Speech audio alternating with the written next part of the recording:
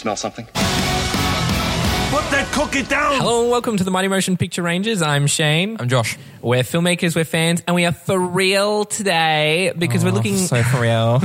We are looking at reality TV, which is an interesting and contentious topic. Reality, air quotes. Reality in air quotes. Yeah. You may notice that Chancellor is not with us. That is because he has volunteered to be in the first lot of human trials for cryogenic freezing. He's going to freeze himself for a week and see if he dies. So if he dies, maybe our guest this week will be our permanent host. We have Zane C. Weber on this week. I didn't sign up for that. Wait. So he's freezing himself for a week. Just for a week. Yeah. I mean, they can't. Obviously, It's all for the Commonwealth. So it's all. Yeah, it's for the Commonwealth because it's part of the because Walt Disney froze himself without knowing how to unfreeze it. So they're doing the trials of freezing people to learn how they can unfreeze them. So it's a hit and miss. Let's just see how long we can dwell on this one bit before we move along.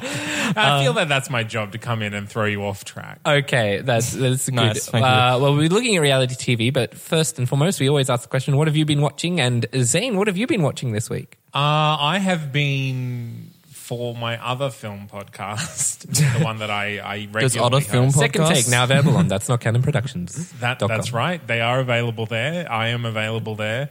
I've been catching up on all of Mel Brooks' movies. Oh, yeah. Oh, okay. So, and just realizing exactly how hit and miss his career has been. Like, the ones that he's hit, they are...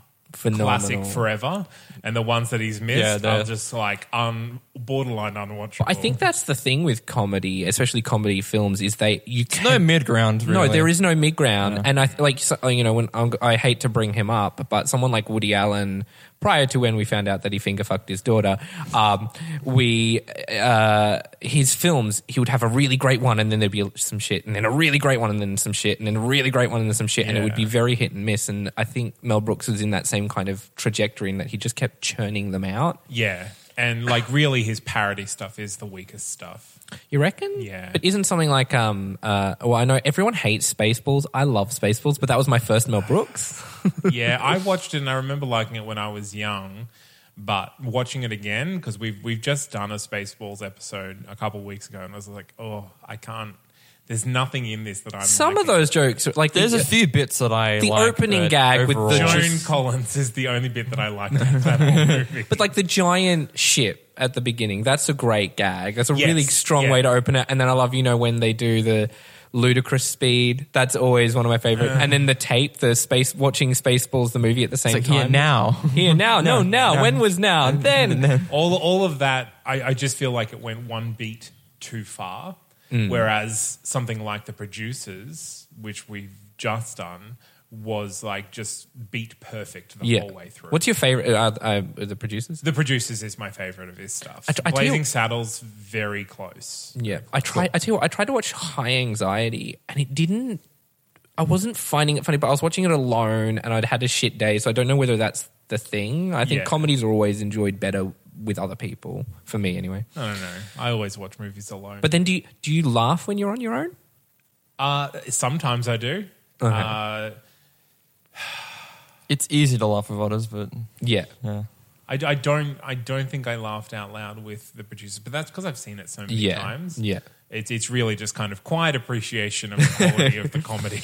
broad smile, just standing in silence. It's Yes. Yeah. So what else have you been watching? And musicals. Musicals. I'm directing a musical at the moment, so I've been, and also we're doing a musical section on the podcast, so I've been watching lots of musicals. So Chicago, Hedwig and the Angry Inch, did The Producers, the musical. So that's all upcoming, so I've been catching up on those. Oh, that's cool. I was looking at a musical. Oh, what was it? I want to see A Star Is Born because I just listened to this thing about Judy Garland's life. It's and I pretty really good. want to see It's the pretty Judy good movie. Garland one. Okay. Yeah. What about you? What have you been watching, Well, Josh? the one thing of note I watched is Lady Bird. Yes. just yesterday. So that's the solo directorial debut of Greta Gerwig, who is amazing. She's so good. It stars Saoirse Ronan, and Doing a perfect accent again. wasn't it the one line she struggled with was like perfect? I actually think it was perfect. It's the one word she struggled with her accent. I mean, her Irish accent is so thick. It's not even like, it's heavy. not like a fiddly-landy-dandy one. It's like, oh, and you're wearing an M. Like her ums are M's. Like that's how strong it is. Yeah, and Timothy, is this simply Clement or is it Clemente or The Timothy Chalamet. Chalamet? Oh, that I failed that completely. But he was also in Call Me by Your Name, but I liked him in this too. Have you seen Call Me by Your Name? No, No. Okay. but I liked him in this. And I forget the mum's like the Oh, actress's name. She's from Roseanne. That's the mum, Laurie. No idea. Sorry, I can't. She's brilliant. Why? yeah, I keep wanting to call her she Laura is Dern. brilliant, but yeah, unfortunately, I forgot her name. But yeah, I loved the story. Really connected to the characters. Heard Greta Gerwig wrote a 350-page script. But Yeah, this is and the then length of cut it script. down to what Which version. I can totally buy it because I got so immersed. Like I felt like every single background character wasn't fleshed out. Like the teacher, like all the different like stepdad and mums. There's everything I felt like really connected to. Everything was so well put together on that. Okay, I'm bringing up. I was going to talk about it in next week's episode, but because I rewatched it as well, I got to see it in the cinema. I'll just bump one of my other ones next week, quote unquote. That's reality podcasting. No, I saw Lady Bird again, and I saw it the first time not on a cinema, and I saw it on the cinema this time. Whoops, Shane. Yes. Please come out to you. It's so good. The edit nice. on Lady Bird, I think, is one of the best edit jobs since Mad Max Fury Road. I genuinely believe that for wildly different reasons. But if you want to be an editor, I suggest you you do a back-to-back of Lady Bird and Fury Road and watch how the cut is integral to the story. That is a whiplash of a double feature. Yes, it's a total tonal Disassociation of double watch, but it's really great. And then that ending is so powerful on that movie. beautiful. And I didn't quite realize, the first time I saw it, I was like, okay, that's cool. I liked it. And then I watched it again, and it's the, spoiler alert, the bit about where she's like, Mum, when you drove through Sacramento the first time on your own, and then they're playing the clips, it's the clips and the voice and just her performance there, and then like that cut to black is just so perfect. It was, I was totally really blown away. The movie's by it. really funny. Like It's very funny. Like surprisingly, I was just like, "Whoa!" This is like hitting me from. I mean, different stick points. her jumping out of the car in the first like minute of that. Yeah. It's such a perfect Yeah. thing to do. And that's such a nice opening because it instantly just like captures their relationship, her relationship with her mum. I found out she shot that on like the second last day of the whole shoot, so that they were just so in sync with each other's rhythms that you would drop into this movie and it would feel like they That makes sense. being mother and daughter as opposed to doing Well, it earlier. she had a conversation with Barry Jenkins recently for the A24 podcast, which just released. Oh my God. And they were talking about basically they both went back home to shoot their movies. Like Yeah. Barry Jenkins shot Moonlight back in Miami, and then she shot it back in Sacramento, and it's just like how she infused Sacramento into like the character, and like you instantly recognize like her voice, and like the voice of like you know that she knows his town and everything, and then she's like, I like fast talking ladies, and like you can see that in the film easily within the characters. So what's crazy is that the way she did those two characters, like I swear to God, that was my mum and my sister. And that is how mothers and daughters fight. Yeah. Like Yeah, I the can see scene, that. there's the scene in the clothes shop where they just like go at each other's throats. She goes, "Oh my God, that one's beautiful," and just that shift. I've seen that, and it was crazy just how much of my life it felt like she had put onto the screen and the things I'd seen. It's really, really good. Yeah, really relatable. But yeah, that's the only real big thing I've watched. I'll save the others for next week. Okey-doke. But, yeah, what are you watching? I've been watching quite a lot. I watched Insidious: The Last Key. Yep, you're talking about It's I put it on par with the first one. It's not as good craft-wise, but it's a better story. And it's better than the other two. There's 2 and 3. 2 and 3 are like abysmally awful movies. I'll give it that. I felt like they've got the scares got cheaper. They did. The whole way through. There's another movie I saw, which I'll talk about next week, but another horror movie that I saw where it was the worst cheap scares. So in comparison, and Insidious wasn't necessarily about jumps as much. No. So I liked that. I watched Raising Arizona. Holy shit, that movie the is first time? Yes. Oh, wow. It's incredible. This is like, Yeah. it's Edgar Wright's first favorite movie of all time, which is really cool. Holy shit, that movie is good. That movie is so Says everyone fucking who's good. ever watched it, mostly. And Nicolas Cage is amazing, and it's it's still very Nicolas Cagey, but it's so different from what he normally does. And I have to point out Frances McDormand because she showed up, and it took me a couple of minutes to realize it was her. She's like the baby best friend, and it's like you see that, and then you look at like 3 Billboards, you're like, holy shit, the range on this actor. And it's such a good movie. It's so well shot too. A lot of this stuff is very like calm shooting. Like there's not a lot of, but Raising Arizona has just wild camera work, and I loved it to pieces. I've just dropped my notes accidentally. Okay. Bear with us, please. I watched Walk Hard, the Dewey Cox story. Is that on Netflix now? Is it? I borrowed Chancellor's DVD and I watched it. I was like, it's good. I had fun. There was some clever jokes. I like that it was taking the piss out of a genre of movie that I'm not a big fan of. Which is just the cradle to grave biopic. And, you know, like I love like the beginning where there's a concept and he's like, hey, you know, you're on stage. Like, wait, he has to remember his entire life story. And then they do the flashback. And I thought that was funny. And I thought it was really good seeing Kristen Wiig doing more. I want to see her do more stuff. I'm kind of keen for her to be a Wonder Woman villain because that would be so good. Recently. It could be terrible, but under Patty Jenkins, I think we're pretty good. It could be fine. Could be right. I went and saw Black Panther again at the cinemas. Blew me away. I was picking up on even more little details and things that they were doing. It's so good. It's brilliant. I can't really say anymore. If you haven't seen it, go and see it because it's amazing. And pay double because they deserve it. Oh yeah. And you go, Ryan Coogler. Makes up for you paying to see Age of Ultron because that movie does not deserve to be one of the highest grossing movies of all time. And it'll be a good segue into our thing, I watched 2 reality shows this week, which I never thought is a sentence I would ever say on my own. We only decided to do reality after I'd already watched mine. Queer Eye? One of them is Queer Eye. It's good. It's good. Okay. Like it is a very feel good show. I'm interested to hear Zane's opinion. I'm not going to watch it. Is there a reason why? I don't like reality TV shows. I specifically dislike the commercialization of homosexuality, but I know that this new one isn't about it. But no, they making, and I could take an argument that the new show is occasionally a bit too much about the social issues. Like they have an episode where they do a cop in Georgia, and they like hardcore dig into like cops shooting black people because and then there's one where they actually they make over a gay guy. Yeah, I mean, that's what it's about now. It's about masculinity and femininity rather about gay and straight. But I'm just not into makeover shows. Yeah, and I guess because I didn't really get into them before or ever watch them before, I'm kind of not as over the genre. Yeah. But it's good. Like it's a really good feel-good show, and we'll talk into it a little bit later. But like the reason why it's a reality show, and the reality stuff that I don't like is still present, but it's not being used for the same kind of shitty reasons that it's often used in other shows. And then the other one is a British show called Hunted. And the premise of this show is that 14 citizens go on the run, and actual people who in the government whose job it is to track down fugitives track them down, and they have they're given like £450 and they have to last 28 days and then they win.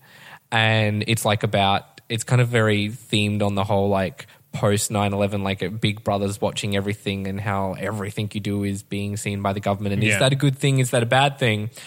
And it has a lot of that fake kind of stuff, but I really got into the tension. They built the tension because they're always on the run, and it's like there's like a not necessarily a ticking clock, but they've got 14 people they have to catch by the end of the season, and it's only 6 episodes because it's British, which is actually really manageable. And so they're cutting them down, and you kind of get into are they going to evade it? And there's some close calls, or what they make you to see are close calls. And it's kind of really fun, though. It's really fun and kind of a bit eye-opening because a lot of the tech is real that they're talking about in the thing, and you're like, oh, God, if I had to go on the run, they could very, very easily track me down. So, yeah, that's the stuff I've been watching. And I guess we'll segue that into reality TV. Reality TV, where did it come from? I've done research. I've done research too, but mostly Wikipedia. What about you? Yeah, same. I did Wikipedia. Some stuff it came from, it was kind of like game showy type stuff. And then, I mean, Well, it was game show that introduced like real life stories into it. yeah.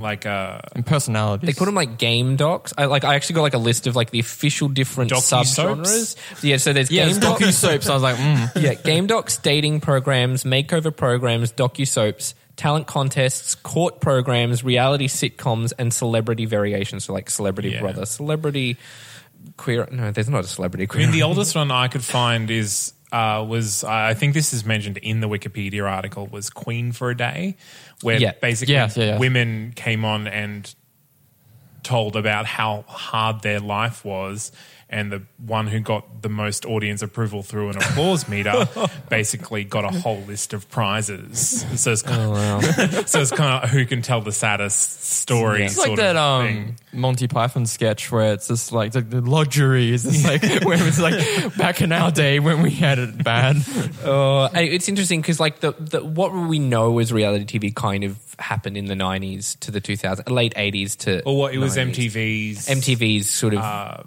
What was it called? wait, I think I might have this. It was game show. So game shows were sort of the precursor, and there was like docos like 7 Up and that, which is just like looking at real people as opposed to celebrities. In the late 80s, it kind of started, and there was a lot of like fluffy travelogue. Follow me as I just go places and do things, and then like regular people doing things. And what happened is one of the big shifts was Cops in 1989. And Cops came about because of the writers' strike. And reality TV shows don't have writers, so they were able to get this show on, and it was a big hit. And there was a show, I believe it was Dutch, called Number 28, which is basically the precursor to Big Brother. Number 28. Number 28. Number 20. Well, and the creator from Number 28 made The Real World with MTV. Yeah. And then that led to the gamified version of that, which was Big Brother. Yeah. Big Brother was in 1990. 91 was Number 28, and then The Real World. And what actually caused them to have such a big boom? Charlie Brooker, who created Black Mirror, he has this show called Screen Wipe, where he talks about television and how it works and with audiences. And he said what caused the big boom was non-linear editors, so the ability to cut digital stuff really fast, and you could take a ton of footage and trim it down to an hour of usable content. Whereas if you're doing that on film, it's significantly harder. Yeah. I also found like an interesting point that the 1994 to 1995 O.J. Simpson thing was huge in as far as people's interest in real, quote unquote, real stories and that kind of tabloidy. Well, it's the appeal, like, because there's a list of appeals. There's like the appeal to like gossip and like feeling of superiority over the subject of like what's happening on screen. Yeah, I think a lot of people watch stuff as like for two reasons. I think they either vicariously live through it, or I mean, we're getting into a little bit to the next topic. They vicariously live through it, or it's like a Schadenfreude. Yes, Schadenfreude has to be the biggest version Yep. for maybe 60% of reality TV, because it's like you get like those shows that like just generate drama, like the Real Housewives. It's kind of like That's these, the critic. Like they like do soft scripting and like they but just even frame situations. Even going back to the Real World with the MTV, like after its initial kind of run or rush that they kind of got popular, they were like, okay, let's force you to spend a week in the same room with this person and watch the drama that comes. And the because you archetypes, hate each other. The archetypes kind of came out of that too. You know, there's always the bitch, there's always the nice person, there's like the party animal, like the jockey guy, and like the people who are guaranteed to fuck each other on the show or something like that. Pretty much. But I think like its popularity really came with as cable became more prominent, like it's just cheaper. Yeah, totally. Cheaper. And a lot of it's cheaper to make, and it fills airtime. A lot of reality TV, aside from like the primetime stuff like your Idols and all that, a lot of reality TV just fills the airspace between primetime slots. Big Brother in Australia was prime example. You had Big Brother half an hour every night, but then you had 4 hours of Big Brother up late, which is just streaming. just after shows. And then there was, like the and then game there was show the day show where they just showed you clips of like the really boring stuff. Australia's really bad for reality TV. I think that's pretty much the bread and butter of our television. Well, another thing I wanted to touch on is why it exists is less accountability. Like, because you haven't, or someone hasn't scripted and signed off and then got someone to perform it. It's literally just people doing stuff in front of a camera. And like, yes, you're editing it and putting it on TV, but you're not responsible for the actual what's happened. There's an abdication of that kind of like, artistic integrity. when the knife incident happened in Big Brother in the US, is like, I remember that. Like, should we show it or shouldn't we? And of course they're going to, but they're going to build all this thing around this abhorrent thing that happened. Build 2 weeks of hype. In Australia, we had journalism around it. Yeah, the turkey slap. Yeah, that's like fun fact: the lady who that happened to was my hairdresser prior to just going to the Big Brother house, and then she, cause from that, she didn't ever go back to there. She didn't go back there, and so I had to change hairdressers. Oh no! So that's the real tragedy about the turkey slap. Not spotlight on Shane right here. Yeah. So who watches reality TV? Who's the audience for it? Do you reckon? Not me. No, not me either. I would have said not me if it weren't for this past week where I'm like, you know what? There's a couple of things that I can imagine. You know, and I think something like RuPaul's Drag Race is a good background noise show. Like if I'm doing something else and I want something. I have watched reality TV show, but they have been.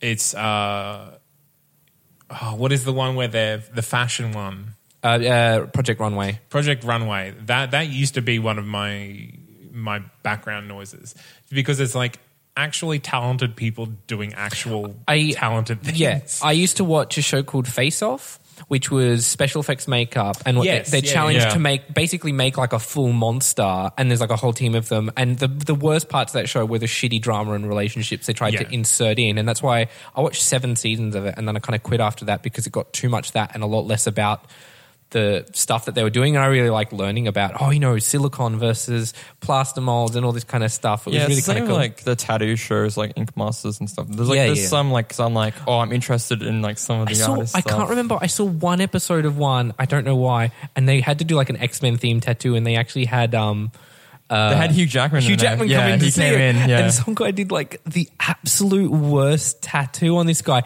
I was watching, I'm like, this is actually like, because the person who's getting it done, that's permanent. Yeah, that's a permanent mistake. No, I'm sure that they have clauses in their contract saying that they'll pay for removal. Probably or cover up from a good. I do work with people who watch reality TV shows. Everyone I know watches reality. The amount of people I know that love and watch The Bachelor and Married at First Sight is abysmal. I was just about to rant about them. They're so bad. No, like not even like, I love it because it's so bad. Like it's genuine love. Yeah. They love it unironically, but then whenever they're talking about it, all they do is bitch about how stupid everyone is. And I'm like, guys, stop watching it. I think a lot of the big audience, because it's like that midday, daytime, stay at home kind of thing. The talent search is a different story. I think that was more about trying to just hit every quadrant at the same time. But you kind of have, I mean, for the networks, it was like that. It's the daytime. But a lot of, now that you were right, with cable TV, something like Bravo comes around and the entire network is devoted to reality television. Well, it's like free for air here. It's like the 9 Life channel. And it's just like, oh God, we have one now. Yeah, it's literally, there's about 6 to 7 shows of like a couple renovating, but they're different shows and different couples, but it's the same exact fucking thing. Renovation shows are, I think, only mildly better than something like The Bachelor, purely because, like, hey, you can pick up some tips on what to do in your own house, whereas The Bachelor... It's really just product placement. Yeah. Over and over again, like with the barest minimum of reality inserted in. Yeah. How real is reality TV? Not very. Loaded questions. As someone who's auditioned for Idol and whatever, like... Did you? A couple of times. Did you get, like, past the... I got through the first one round the first time and the first 2 rounds the second time. Oh my God. That was before I was quite young when I was doing it. Was it you who was telling me about it, or someone? It was someone when I was doing producers with you. Someone had like there was a a woman of color, like a larger woman, a big woman, and she'd auditioned and she had like a really great voice and everything like that, and they wanted her to do like a confessional about how her weight has held her back. Oh, absolutely. And she's like, no, but it hasn't. And they're like, no, we know, but we want you to say that. Yeah. That kind of like fabrication of the sob story. Well, that's the thing. Like the first time I auditioned, where I got through the first round, it was just when I was still living in Bundaberg, so I auditioned in Rockhampton. Oh, Jesus. But the one person they took from Rockhampton was a person who dressed up like a clown. Are you serious? Yep. That's the person that they took out of the hundreds of auditionees in Rockhampton. They took the one person dressed up like a clown. So that's just a little taste of what that was. But I watched a YouTube video the other day of the British hoaxer. He like hoaxes whatever. Darren Brown? Yes. And is that the one, The Push? Is that the thing that just dropped on Netflix? Yeah, The Push. Yeah. He just had a thing drop, and it was like a redo of a BBC thing he'd done, but they've just put it onto Netflix. It was about him trying to get on UK's Got Talent? No. Okay, so basically he fabricates this story and this character and this act, basically hitting all the quadrants that the judges are looking for to see how far he could get. And then he basically gets in front of the judges and performs. He doesn't get onto the live show because basically someone spots him and says, hey, are you this person? Yeah. Holy shit. And like, it's just the processes that he goes through. It's just kind of like, yeah, look, they're just there to exploit people. Yeah. I know there's an artist I like called John Gom. He's like a guitarist, and he got he doesn't like audition for those things anyway, but one of the Got Talents messaged his manager or his agent asking him to be on the show so that then he could like quote unquote win the first round. Like they'd already planned it all because obviously they didn't have enough good talented people rock up. Yeah. It's and his agent is like in the same breath as him, so they sent like a big fuck you to the company back. It's just like no. Well, a lot of the people in Brisbane a lot of the talent that I am friends with, like the agencies get casting calls saying we're casting for like a bachelor or bachelorette type show or whatever, and agencies go, look, you could probably get on this show and you would get on TV, but then you won't do anything else ever. Like this is your peak probably. Yeah. If you're going to get on it. So I would advise you not to do it. Yeah. I think the big thing that I hate, it's not, I call it scripted. It's not scripted. Like reality TV is produced. Yes. I kind of learned that term after watching Unreal. Which is such a good show. That's a good show. Do you watch the new episode? I have not watched it just yet, but it's dropped and Is it good? Yeah, it's good. Okay. What I really like about the show is that show works. If you like The Bachelor, you'll love Unreal. And if you hate The Bachelor, you'll love Unreal as well. It kind of works on... And it's based on... Sequin Ray? Not Marty Knox, and I think it's the other showrunner. Something Shapiro. And she worked on The Bachelor for like a decade. Yeah. And so she just took all her stories of all the fucked up shit they had to do to get the women to start going after each other and then just put it out there, and it's so messed up and so well made, that show. Still so weird that that's a Lifetime show. It doesn't compute in my head. But so for me, like it's, there's a lot of like impossible camera angles, and I'll pick up on that immediately. Like even in Queer Eye, there's something like, when they rock up to the house to meet the guy and they'll cut to the inside shot as he opens the door. I'm like, what's happened is the whole camera crew's rocked up there. They've gone, okay, now they'll be downstairs and they're going to arrive at the house. And so it's very clearly staged. So much of it is staged. And then they edit reactions of people to different parts so that like something will look more... They can create an atmosphere of what's going on. I've spotted many times. My mum's like a huge watcher of the Got Talent shows. And I love watching it and pointing out when the crowd shot has been taken from a different part of the show, not the same moment. The talking heads bit as well just bugs me because they always talk in present tense as if they stopped the show, actually went over to do a talking head. I met somebody who got fairly way through My Kitchen Rules like auditions. Oh, really? And they were saying like, yeah, they like rocked up the house, forced us like to do like all these meals, and then after we'd done cooking and everything, that's when they got us to do the talking head interviews, and we had to like present everything that we did the entire night like we in present tense, like we had to like say it all backwards, and then and I love that there was but even like with the Project Runway, like you see the blooper videos that surface a year or so afterwards, and them just giving the same line in different ways. Yeah. Like they're being prompted by producers to, okay, can you say that but a bit angrier, or can you say that a bit sassier? Yeah. Like, come on. Yeah. And all like those fabricated climaxes, you know, in the competition shows, they'd say, and the winner is, we'll see you after the break. And then, or you know, those, when the time's running out and they've clearly like cut it and put this dramatic music to it.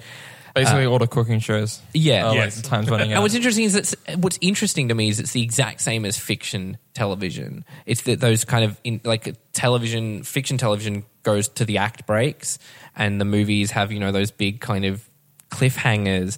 But I guess in fiction, there's not the presumption of reality, and that's why it bugs me. There's like a pretense of it being quote unquote real. What about good reality TV? What's the best kind of reality TV to you guys? Well, documentaries. Yeah. Yeah, Do you count them totally as reality TV? Well, doco series. Yeah, something like Making a Murderer. More like short form stuff. I fucking Yeah. love Making a Murderer. I think anything that's serialized and using actual footage, like it's just a different way of, like you said, of producing the same content. Yeah. So a different way of presenting it. So I would do that. Yeah. I think some of the competitions are watchable. They can be fun. Yeah. Like I think something like RuPaul is you know, I've said it's like it's good background noise because it's like light entertainment. It doesn't. Yeah. I mean, especially something like RuPaul's Drag Race doesn't take itself too seriously. Whereas something I think like a lot of those like X Factor, specifically X Factor more so than like the Got Talent shows. X Factor is all about the sob story. Yeah. They just really hammer that so much. X Factor and like The Voice as well. The Voice is a big one as well. I mean, I think what I appreciate in reality TV show is actual talent rather than dwelling on sob stories or like just everyday stuff that doesn't you like, or interpersonal drama. Yeah. Like I think that's really cheap entertainment. It's like I can go and argue with someone myself if I want to. Yeah, like, we've got this quote of the feel for the season. We need to make drama, we have. Did either of you ever watch the Joe Schmo show? I did not. No. You haven't? Do you know about it? I do not. Oh, okay. So it's the premise of the show was that there's one guy who's a regular person, and then everything else is this staged reality show about him, like a Big Brother-esque everyone in a house thing. Right. But it's all actors around him, and they stage these things around this sort of regular So like guy. The Push, because I actually watched The Push recently. Oh, is that what The Push is? Well, basically, do you want to watch it? Like, I do want to watch it. So, don't spoil it. Yeah, I won't say it. But no, the Joe Schmo, and what they did is they got improv actors so that they could react and figure out. And they got given their stories they had to play out, and you saw the behind the scenes of it. And so the premise of the show just was really deconstructing reality TV. But what's really funny is the first season of the Joe Schmo show, Kristen Wiig is in it as one of the improv people. It was before SNL and before she was famous, but it's actually, I believe she plays like the weirdo. And it's really like, if you can get the first season of it, it's really worth watching because it's not, there's like a little bit of, he doesn't know what's going on, but it's not about like laughing at him. It's about seeing how he interacts with something so staged when he believes it all to be real. Yeah. And the guys who created that show went on to they did a second season of Joe Schmo, and then they also did a show called Invasion Iowa, which is where William Shatner goes to this town in Iowa and they pretend like they're shooting a movie, and they encourage the people of the town to audition for jobs and for cast roles. And it's this weird thing. I haven't watched that one, but those two guys who created those shows went on to write Deadpool and Deadpool 2 and all that. And they're like the writer producer. So it's a weird career trajectory. They've gone from reality TV into movies. There was also a show called Space Cadets where there was a bunch of people put together. They're kind of like these hoax shows. There was a bunch of people put together who thought they were being trained for a show to go into space. Can I just say that is one of my least favorite versions of reality TV. Really? Those practical joke shows. Oh no, practical jokes are different kind of a thing. Something like Joe Schmo was really good. I think Space Cadets takes it too far. Joe Schmo, I think that is a very smart concept. When you Invasion Iowa, that made me uncomfortable because I'm like, because William Shatner. Obviously. No, honestly, because you've got these people auditioning and you're inspiring hope just to make fun of them. It felt like it's to make fun of people. I think it is, and those guys as writers tend to lean into that. And I think that is just one of oh no, there's a hole with a child down it, and is anyone going to stop and look? And then when they do it, the child turns into a monster and jumps at them, and what's their reaction? I think that's just kind of. Did you ever watch Fear Factor? Oh, not Fear Factor. What was it called? Not Fear Factor. It was Shannon Doherty hosted it. And it was. I did not. I turned I used to watch that when I was a kid because it scared the shit out of me. But they were prank shows where they're just horror pranks. Yeah, like there's like a clown who smashes up a body in front of someone, and so I realized YouTube stuff nowadays. Yeah. And I realized now that was Scare Tactics. I think it was just called Scare Tactics. Sure. I think another interesting thing that some reality TVs may be doing a bit now is there's ones that are kind of making diversity and using that in part of the story. There's a show, and it's a terrible show because it's all about those interpersonal dramas. It's called Love and Hip Hop. And there's Love and Hip Hop Miami.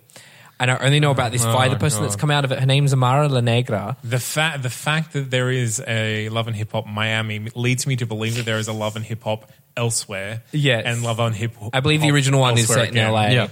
But anyway, there's an artist called Amara La Negra. Someone like Cardi B came from Love and Hip Hop. And Amara La Negra, who's actually really vocal about issues of colorism within communities of people of color, and it was just it's just given her a platform to speak, which I think that can be a positive side for reality TV, albeit a very marginal one in the grand scope of things. I mean, yes. I mean, it's all you're doing is removing that initial very, very short barrier to characters finding their way into whatever voice they have. Yeah. So instead where you would usually have to go through a producer or an agent to actually get cast in something, this is you can just be cast in something by virtue of you are the only one that is there. Yeah. So what about the worst kind of reality Kardashians. TV? Jersey Shore. Real Housewives. I don't. Can you explain why Real Housewives is so big? Because because it's just women bitching at each other, and then the women who watch it side, and then they have arguments with their friends about who's right about whatever manufactured drama is happening. However, I will say that, and the circle of life's complete. Yes, and so it is that kind of Schadenfreude, then kind of paying off that lust for drama that some people have. Is they just want to be right, and this person is right, and so I am right. Though a terrible, terrible reality TV show, UK, I think it was, but it did cross over into Australia. There's something about Miriam. Oh my God, I remember that. Yeah. I remember that. Then Miriam went in the Australian Big Brother house. That's right. And it was the reveal. God. That was a fun time in TV, wasn't it? Oh God. How did you remind me of that? I remember seeing, if you stayed up late enough, there was a show called Shopping for Love. I don't think I ever saw that. I had bad sleeping habits as a kid, and it's literally someone's going on a date with someone else, and so the show goes and shops for them for stuff to make them something more like what the other. It was it was a makeover show meets a dating show. How to change yourself? Yeah, with capitalism. Capitalism solves everything. The TV show, obviously, The Bachelor. I hate it. It's so bad, and it's not real love. I don't get how people believe there's real love in there, because it's not. It's the opposite. None of them have lasted. It's not an experience with somebody who loves The Bachelor, but then they watched Unreal. They're like, oh, I like Unreal as well. I'm just like, do you understand the irony? Yeah.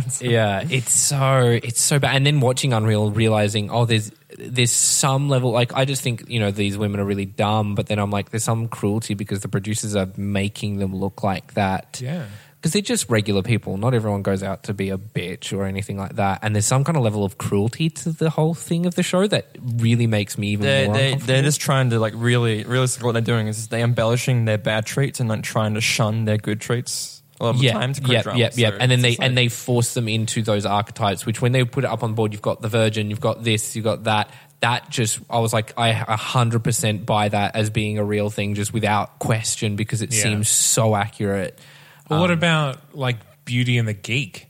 Oh my God. Yeah, totally. Right? Like that's just a worse version of that. Like even more stereotyped. The way that show treats women on top of how it treats like engineers mostly. Yeah, it's mostly it's like engineers and mathematicians, and then it's just like because you can't have like any even almost fun job and be on that show because you have to be like a real nerd. Yeah, and then like this nerd doesn't know how to shave properly. Or I don't know. Yeah, it was shit. And then at the end of every episode, they have like a quiz. They had to quiz each other, and I was like, "What the fuck's going on?" I saw there was a really terrible show called like Gay or Straight. And it's like a woman is given like a field of men and has to guess. And he's like, what the fuck is with this? Yeah, like I think reality TV really opened up the very Pandora's bottom box of the barrel to be scraped. No, it broke the bottom of the barrel and reached further down in that black void of awfulness. I think, though, we can all agree the epitome and the worst reality TV show ever made and the absolute pits is Gogglebox. Oh, yeah. Oh, my God. Because that's not even... We talk about like it being... Like reality TV show being lazy and cheap. Gogglebox is literally you just pointing a camera up. It's people... It's a show where you watch people watching shows. I'm surprised that it is even a thing. I've never met a person who's legitimately watched it for itself. I've met actors that love it. And I'm like, well, you're not being in one of my movies. It's like it feels like it's meant to be like a satire of like our skit, culture, right? like a skit of our culture loving reality TV shows. But no, it's a real genuine thing, and I'm like that's something that could be on Black Mirror. It could be. I really want Charlie Brooker to do some kind of reality TV show, something just even more. I think well, he did. He had like the 15 million. 15 million merits was close to it, but I think something even more. It's just I do not like. I actually totally don't question that it got invented. But I just question why anyone watches it. I'm not surprised that it is a thing. I'm surprised that it is popular enough to keep being a thing. Yeah, and it's a British show too. It's British and Australian, I think. Yeah. Well, like British invented the format, and then we bought the format. We adopted it. Yeah. Like, isn't it weird that the Voice was like a Swedish show or something first? You're like, I feel like that should have been America first. And then doing Big Brother's like in that. like 60 countries. Yeah. Reality. So where reality died on the inside. So where reality TV meets fiction TV, can they work together? Do you reckon? I mean, like Joe Schmo?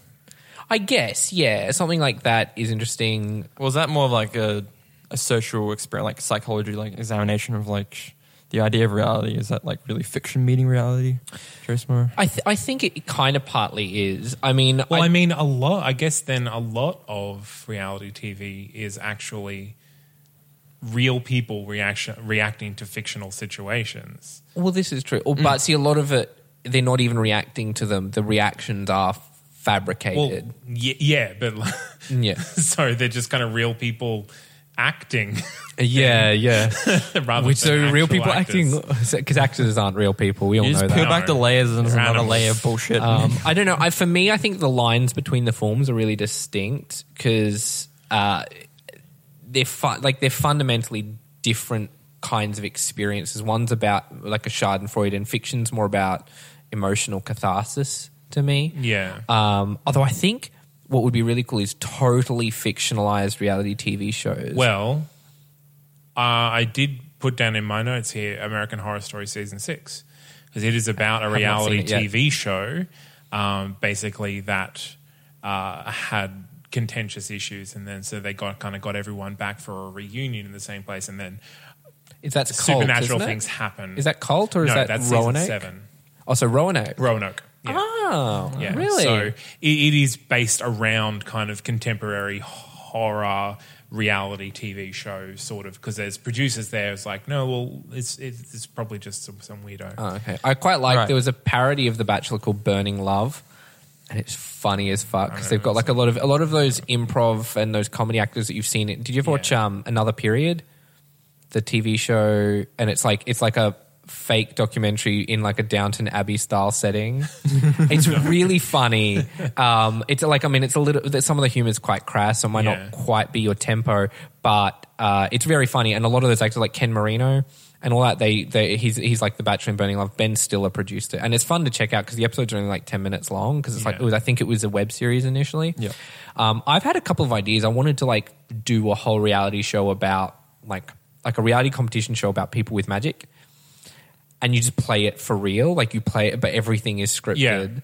So like you said, a fictionalized but you're using the form, like the talking head, the confessionals, the random drama, the playing to the act breaks, just the things that only exist in reality and then making them completely scripted. I think that to me is entertaining. But, that might be the future. I mean, it can be. It's just another form of storytelling. Yeah. I think that's, so it becomes a mockumentary almost, doesn't it? Pretty much. I think you'd need to call it a mockumentary because it's presenting something as real that isn't. Yeah. So where do you think the future of reality TV is? Hopefully it dies down. Yeah. Like we're getting so much good fictional TV now.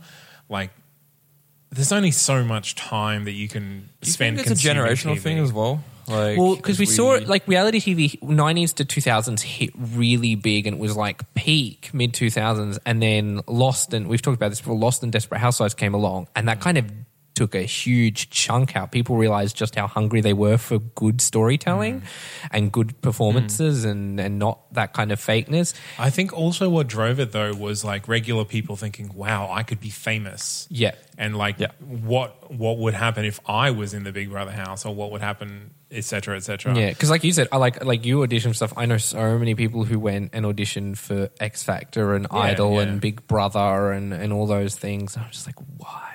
Why would you want to do that? Well, honestly, like you don't know when I didn't know what the process was. I was just showing up. Well, you went in like the early days. You were saying very first one, so the very early days like when second or third year. Yeah.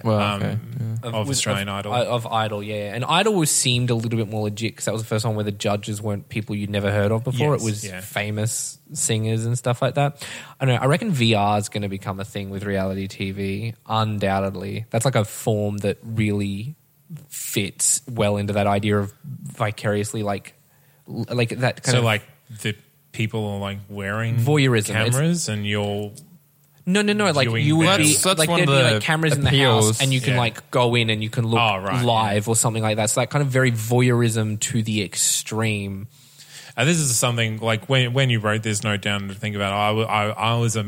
I have been just Black Mirror ideas popping into my head for the last while, and just like people hired to surrogate, like you pay for them to put on cameras and you actually walk around in like a Big Brother house and like vicariously interact with people, and a game built around that. Well, I definitely reckon the future is going to become more exploitative because we're kind of numb to a lot of the stuff now. And you'll see something like Queer Eye come along, and because it's very inspirational, we haven't had a lot of inspirational shows. That's why it's hitting as big as it is, because that's like it's blowing up. Yes. That show, the remake. Even people who wouldn't watch it, like the original series or anything like that. And I think that's kind of working. We're seeing that in film too. More inspirational, happy feeling films are working. But I reckon there's going to be this pushback, and we get really like... I mean, it goes in cycles. Like the same with generations. Like you have the millennials, but now you've got the Gen whatever they're called, and then they're the wholesome generation. Apparently, we'll see how that goes. Yeah. But I think, we have we had the aspirational reality TV, and now we're kind of in the the drama, like really like cynical, people like Schadenfreude watching the type of reality TV. I reckon I have a theory that I reckon network is going to come true one day. We're going to be just watching someone cuck on live TV. It's going to be... I'm surprised it hasn't happened already. It happens on like Facebook and stuff as well. Like, Yeah, well, that's they what... But see, broadcast it. Facebook's Yeah. getting into TV. That's You're what- seeing that's what like I'm saying. these things So where it's joining up. It's all connected. Yeah. Well, that's like an interesting place to finish it there. So we've got our top On 5. death. Yeah. Yes, on death. Our top 5. And I've picked, instead of top 5 reality shows, because I don't have 5 that I could list. Yeah. We're top 5 movies or shows set behind the scenes of the entertainment industry, I think. Which is a bit of a broader brushstroke, but something. Yeah, a little bit, but Yeah. it's a little bit an easy one to do. I realized going through, like, searching for it, that there was a heap of really cool sounding ones that I hadn't seen. There was one, like, Wamapalooza or something like that. It's like one word, and it's like from 1940s, and apparently it's the most metafictional film ever.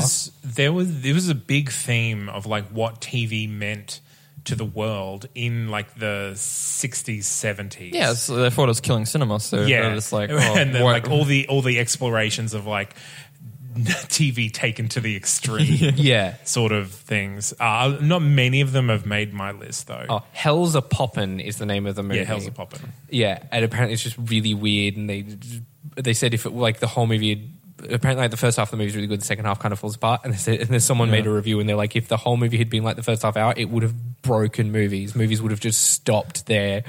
Yeah, having watched it, I don't think like that's like saying if the whole movie was the twist from the end of The Sixth Sense, then it would have been something that couldn't possibly exist. Yeah, because yeah. it can't possibly exist. Fair enough. Well, I'll go first. I've got my honorable mentions. I've got 8.5. Federico Fellini's 8.5, which I fucking love, and I don't know I'm just going to why. cross all these off my list. As Okay, right. Well, you might have to cross off a few. Sunset Boulevard, Adaptation. You can list these as well. Nope, I'm deleting them. It's already gone. Look at my list here. I got Boogie Nights, Yep. Ed Wood, Yep. The Player. I put this in here because this would be Chance's number one pick. So Chance, when you're listening to this, your number one pick is Bowfinger. I feel like that would be his number one pick, and it's on my honorable mention. I got a movie called Morning Glory, which I actually think is quite underrated.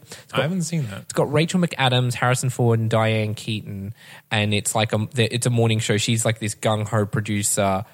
And she goes in to take over this morning show, and so she brings in Harrison Ford, who's like a cranky old hard journalist, and he has to do like making shit like shitty morning All right. TV. It's I'll watch actually it's fun. It's not great, but it's actually I think a little underrated. Unreal, the TV show. I don't know if this quite qualifies, but Galaxy Quest. God damn it! No, okay, sorry, I won't. It definitely qualifies, and it was definitely on my list. And The Newsroom. Why is that only in your honorable mention? Because season 3 was shit. Come on. So 2 out of 3 ain't bad. My number one is a type. Good Night and Good Luck, which is really good. Yeah. And Nightcrawler. Yeah. Yeah. Yeah. Number 4 is State and Maine by David Mamet. Which have you seen that one, Josh? No. You should. Should It's I? really so. David Mamet did a movie about making, and it's got like William H Macy, Philip Seymour Hoffman. It's got like it's one of all of those like Okay. 90s cast, and it's actually kind of funny and really. It's probably my favorite David Mamet. I don't really like David Mamet, which is Send me your list. I was watching the ones I sacrilegious watched. to say. He's a taste. He's an acquired taste. He is. My number 3 is Network. Number 2 is Singing in the Rain. Yeah. And my number 1 is a documentary called The Kid Stays in the Picture, which is about Robert Evans. If you have you seen it, Josh? Put that on your list. It is such Send me yours. a good documentary. Okay. It's about the producer Robert Evans, who produced Godfather, Rosemary's Baby, all of these huge 70s hits.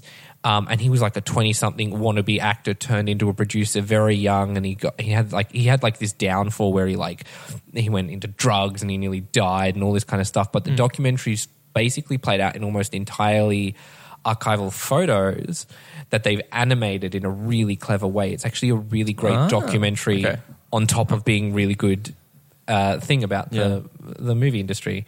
So we'll go to Zane before Zane has to cross off any more off his list. Well, as I said, I've been watching a lot of musicals, and so honorable mentions: Hairspray. Oh yeah, it is too. Yep. That's cool. Hail Caesar. Yep. La La Land. Yep. Saving Mr. Banks. Yes, I was Oh going my to put God, that one on my I list. put I that on quite there. like that one, but I was damn it. kind of like, You know it is. It does qualify, but I was questioning as to I whether- don't know if this one qualifies because it is kind of a parody of it, but Who Framed Roger Rabbit? Yes. Love it. Get Shorty and Be Cool. I haven't seen... I remember seeing Be Cool, not knowing it was a sequel. I think it's a seriously underrated movie. Okay, I should watch both of them now, not being like 12 and wondering what the hell I'm watching. Quiz Show. I haven't seen that one. It's on the list. It's very high on my very list. good. King of Comedy. I still haven't seen that one. That's Martin Scorsese. A lot of people rate that one as one of their favorites of Scorsese's stuff. It's very good. It's before Scorsese really kind of got real indulgent with his own style. Yeah. And Slumdog Millionaire. Yes. Oh, it yes, is too. yes, Yeah, yes. yeah. And then, so my top 5. Do I do 5 to 1 or 1 to 5? Well, the best one, your favorite one up the top, if you have. Okay. Number 5 is The Artist. Yes. Number 4, 30 Rock. First TV show. Fuck. Why wasn't that on my list? Yeah. God damn it. Yeah. That is... that, oh, fuck. Okay. Number 3, The Producers. Yep. Number 2, Birdman. Yep. Really? Did you like Birdman? I love Birdman. It is Really? I really like Birdman. It is a strong contender for my favorite movie of all time. Strong contender. What? Yeah, I love What? Birdman. Fight. We need I to love. talk No, about I'm not arguing with you, Shane. I I'm don't. right. You're obviously wrong. What? And number 1 is The Newsroom. I love The Newsroom. Yeah. I love the dialogue. That would have been my number one. The season 3, the ending killed it because there was a really arbitrary death that was clearly thrown in there because, hey, every other show is killing a major character. And he was very clearly responding to the fan, like the Yes. backlash against Yeah. it, which I was like, that's why the first season is my favorite. If I were to single out one single season of a TV show as my favorite of all time, season 1 of The Newsroom is it. Yeah, I think The Newsroom really it kind of popularized I guess like independent thinking about the press. Yep. It really kind of opened that conversation for other shows and other movies and actual like the press themselves to actually talk about the process behind what makes the news. Yeah. So I think the Newsroom is my number 1. Sorry if I decimated your list. No, it's a couple. No, it's a good. But fuck me, I didn't realize my list. I didn't realize honorable mentions Nightcrawler and Saving Mr. Banks because Nightcrawler. There was this weird thing where everyone was like, Saving Mr. Banks isn't that good. I fucking cried in that movie. I really love that movie. So good. So yeah, the rest of my honorable mentions, once my phone comes back, one is Unreal. Yep. It's like this amazing series. Living in Oblivion, because we watched that at film school. Haven't seen it yet. It's just like there's this one scene where it stars like Steve Buscemi and like he's having like nightmares about being on set and literally everything goes wrong that possibly go wrong. The craft services is like spoiled milk, so everyone gets sick. The guy misses focus, and then like the producer is just this like raging bitch about everything. And like the best take is when they're not rolling, and then he just loses his shit and starts screaming at the actress and shaking her. Living in Oblivion. I have to add that one. Yeah, just purely for that scene only because that was a funny scene. Hail Caesar, because I watched that recently as well, and that's a really good movie. And yeah, that's my honorable mentions. List While We're Young, Noah Baumbach, which is about like Is that about? it's about documentary like filmmakers like fighting. So I'm stretching a bit, but like it's about that process of like old versus new in the documentary field, like basically what's real and what's. I don't want to interrupt, but there's a style of documentary where you're actually watching people make a documentary and they're like actually present in the movie. The one that I was so like worried Louis about was Theroux. Catfish. Where you're actually watching them make a documentary. I was like, I don't know whether that counts. Does Tickled count in that respect? Yeah, I Tickled. guess, yeah. Because But even the subject matter of Tickled is like online entertainment. I'd count that. I didn't know whether to kind of include those on my own. Tickled's still going as well. Like basically, Yeah. he's getting new stuff Although all the the guy time. died. One that I forgot to mention, Lost in La Mancha, is a brilliant. I mean, it's tragic to It's see. Josh's list. Shame. Sorry, Shut up. let him go. Number 4 is Don't Think Twice. The stand-up comedy, because that's entertainment. It's about trying to get on SNL and like the improv acting sphere Yes, stuff, which is a nice viewpoint to see. Number 3 is 30 Rock. Again, about Tina Fey's stuff in SNL, like all that behind the scenes. That's interesting. Number 2 is Mulholland Drive, which is just David Lynch, so it's a bit more... Is it about the entertainment industry? It's set. It's present. It's, Yeah. There's a lot I of... still haven't seen that one. There's a lot of scenes featured about it. It's, I think if Galaxy Quest is Yes, okay, yeah. Mulholland Drive, yeah, can be. because it's just a mindfuck and a half, but it features, it's like about that world and like the Tinseltown and everything. Okay. And number 1 is Ed Wood. Because Ed Wood. that is, Yeah, that would have been Chance's number 2, Yeah. or Bowfinger is his number yeah, 1. it's a heartbreaking film, but it's an important film, and It's really... that's His easily Tim best. Burton's best his movie. best. Even Yeah. Johnny Depp's best performance, I'd argue. Is there anything... Johnny that- Depp's done some pretty solid stuff before he went weird. Well, like, I would put his first Jack Sparrow as being up there in his top 3, but Ed Wood for me is the best because it felt the most human. It felt Yeah. the most emotionally like vulnerable, which is weird because it was such an over the top character. But that's it. Anyway, that's a good place to end it. Thank you guys for listening. Thank you, Zane, for being on this week. And You're welcome. We'll give you an update about Chance's uncryogenically frozen self. He might be dead. He might be dead. Or he might be Captain America. This is true. This can Or The Rocketeer. be, that's such a good movie. It's such a good movie. Or Fry. Oh, right. I was like fry, as in like a single French fry. And if you Or like he's this, stuck at the Quickie Mart. if you liked our podcast, you can follow us on Twitter and Instagram at Picture Rangers. You can email us, send us some questions. We'd love to hear some questions, and we might answer them on air and, I don't know, interact with us. We need the validation. And you can email us at motionpicturerangers@gmail.com and find us on Facebook at the Mighty Motion Picture Rangers. You can find me on Twitter at ShaneM_Anderson. You can find me on Twitter at that Sundance Katie, all caps, and that's it. And I'm at Zane C for Cat Weber.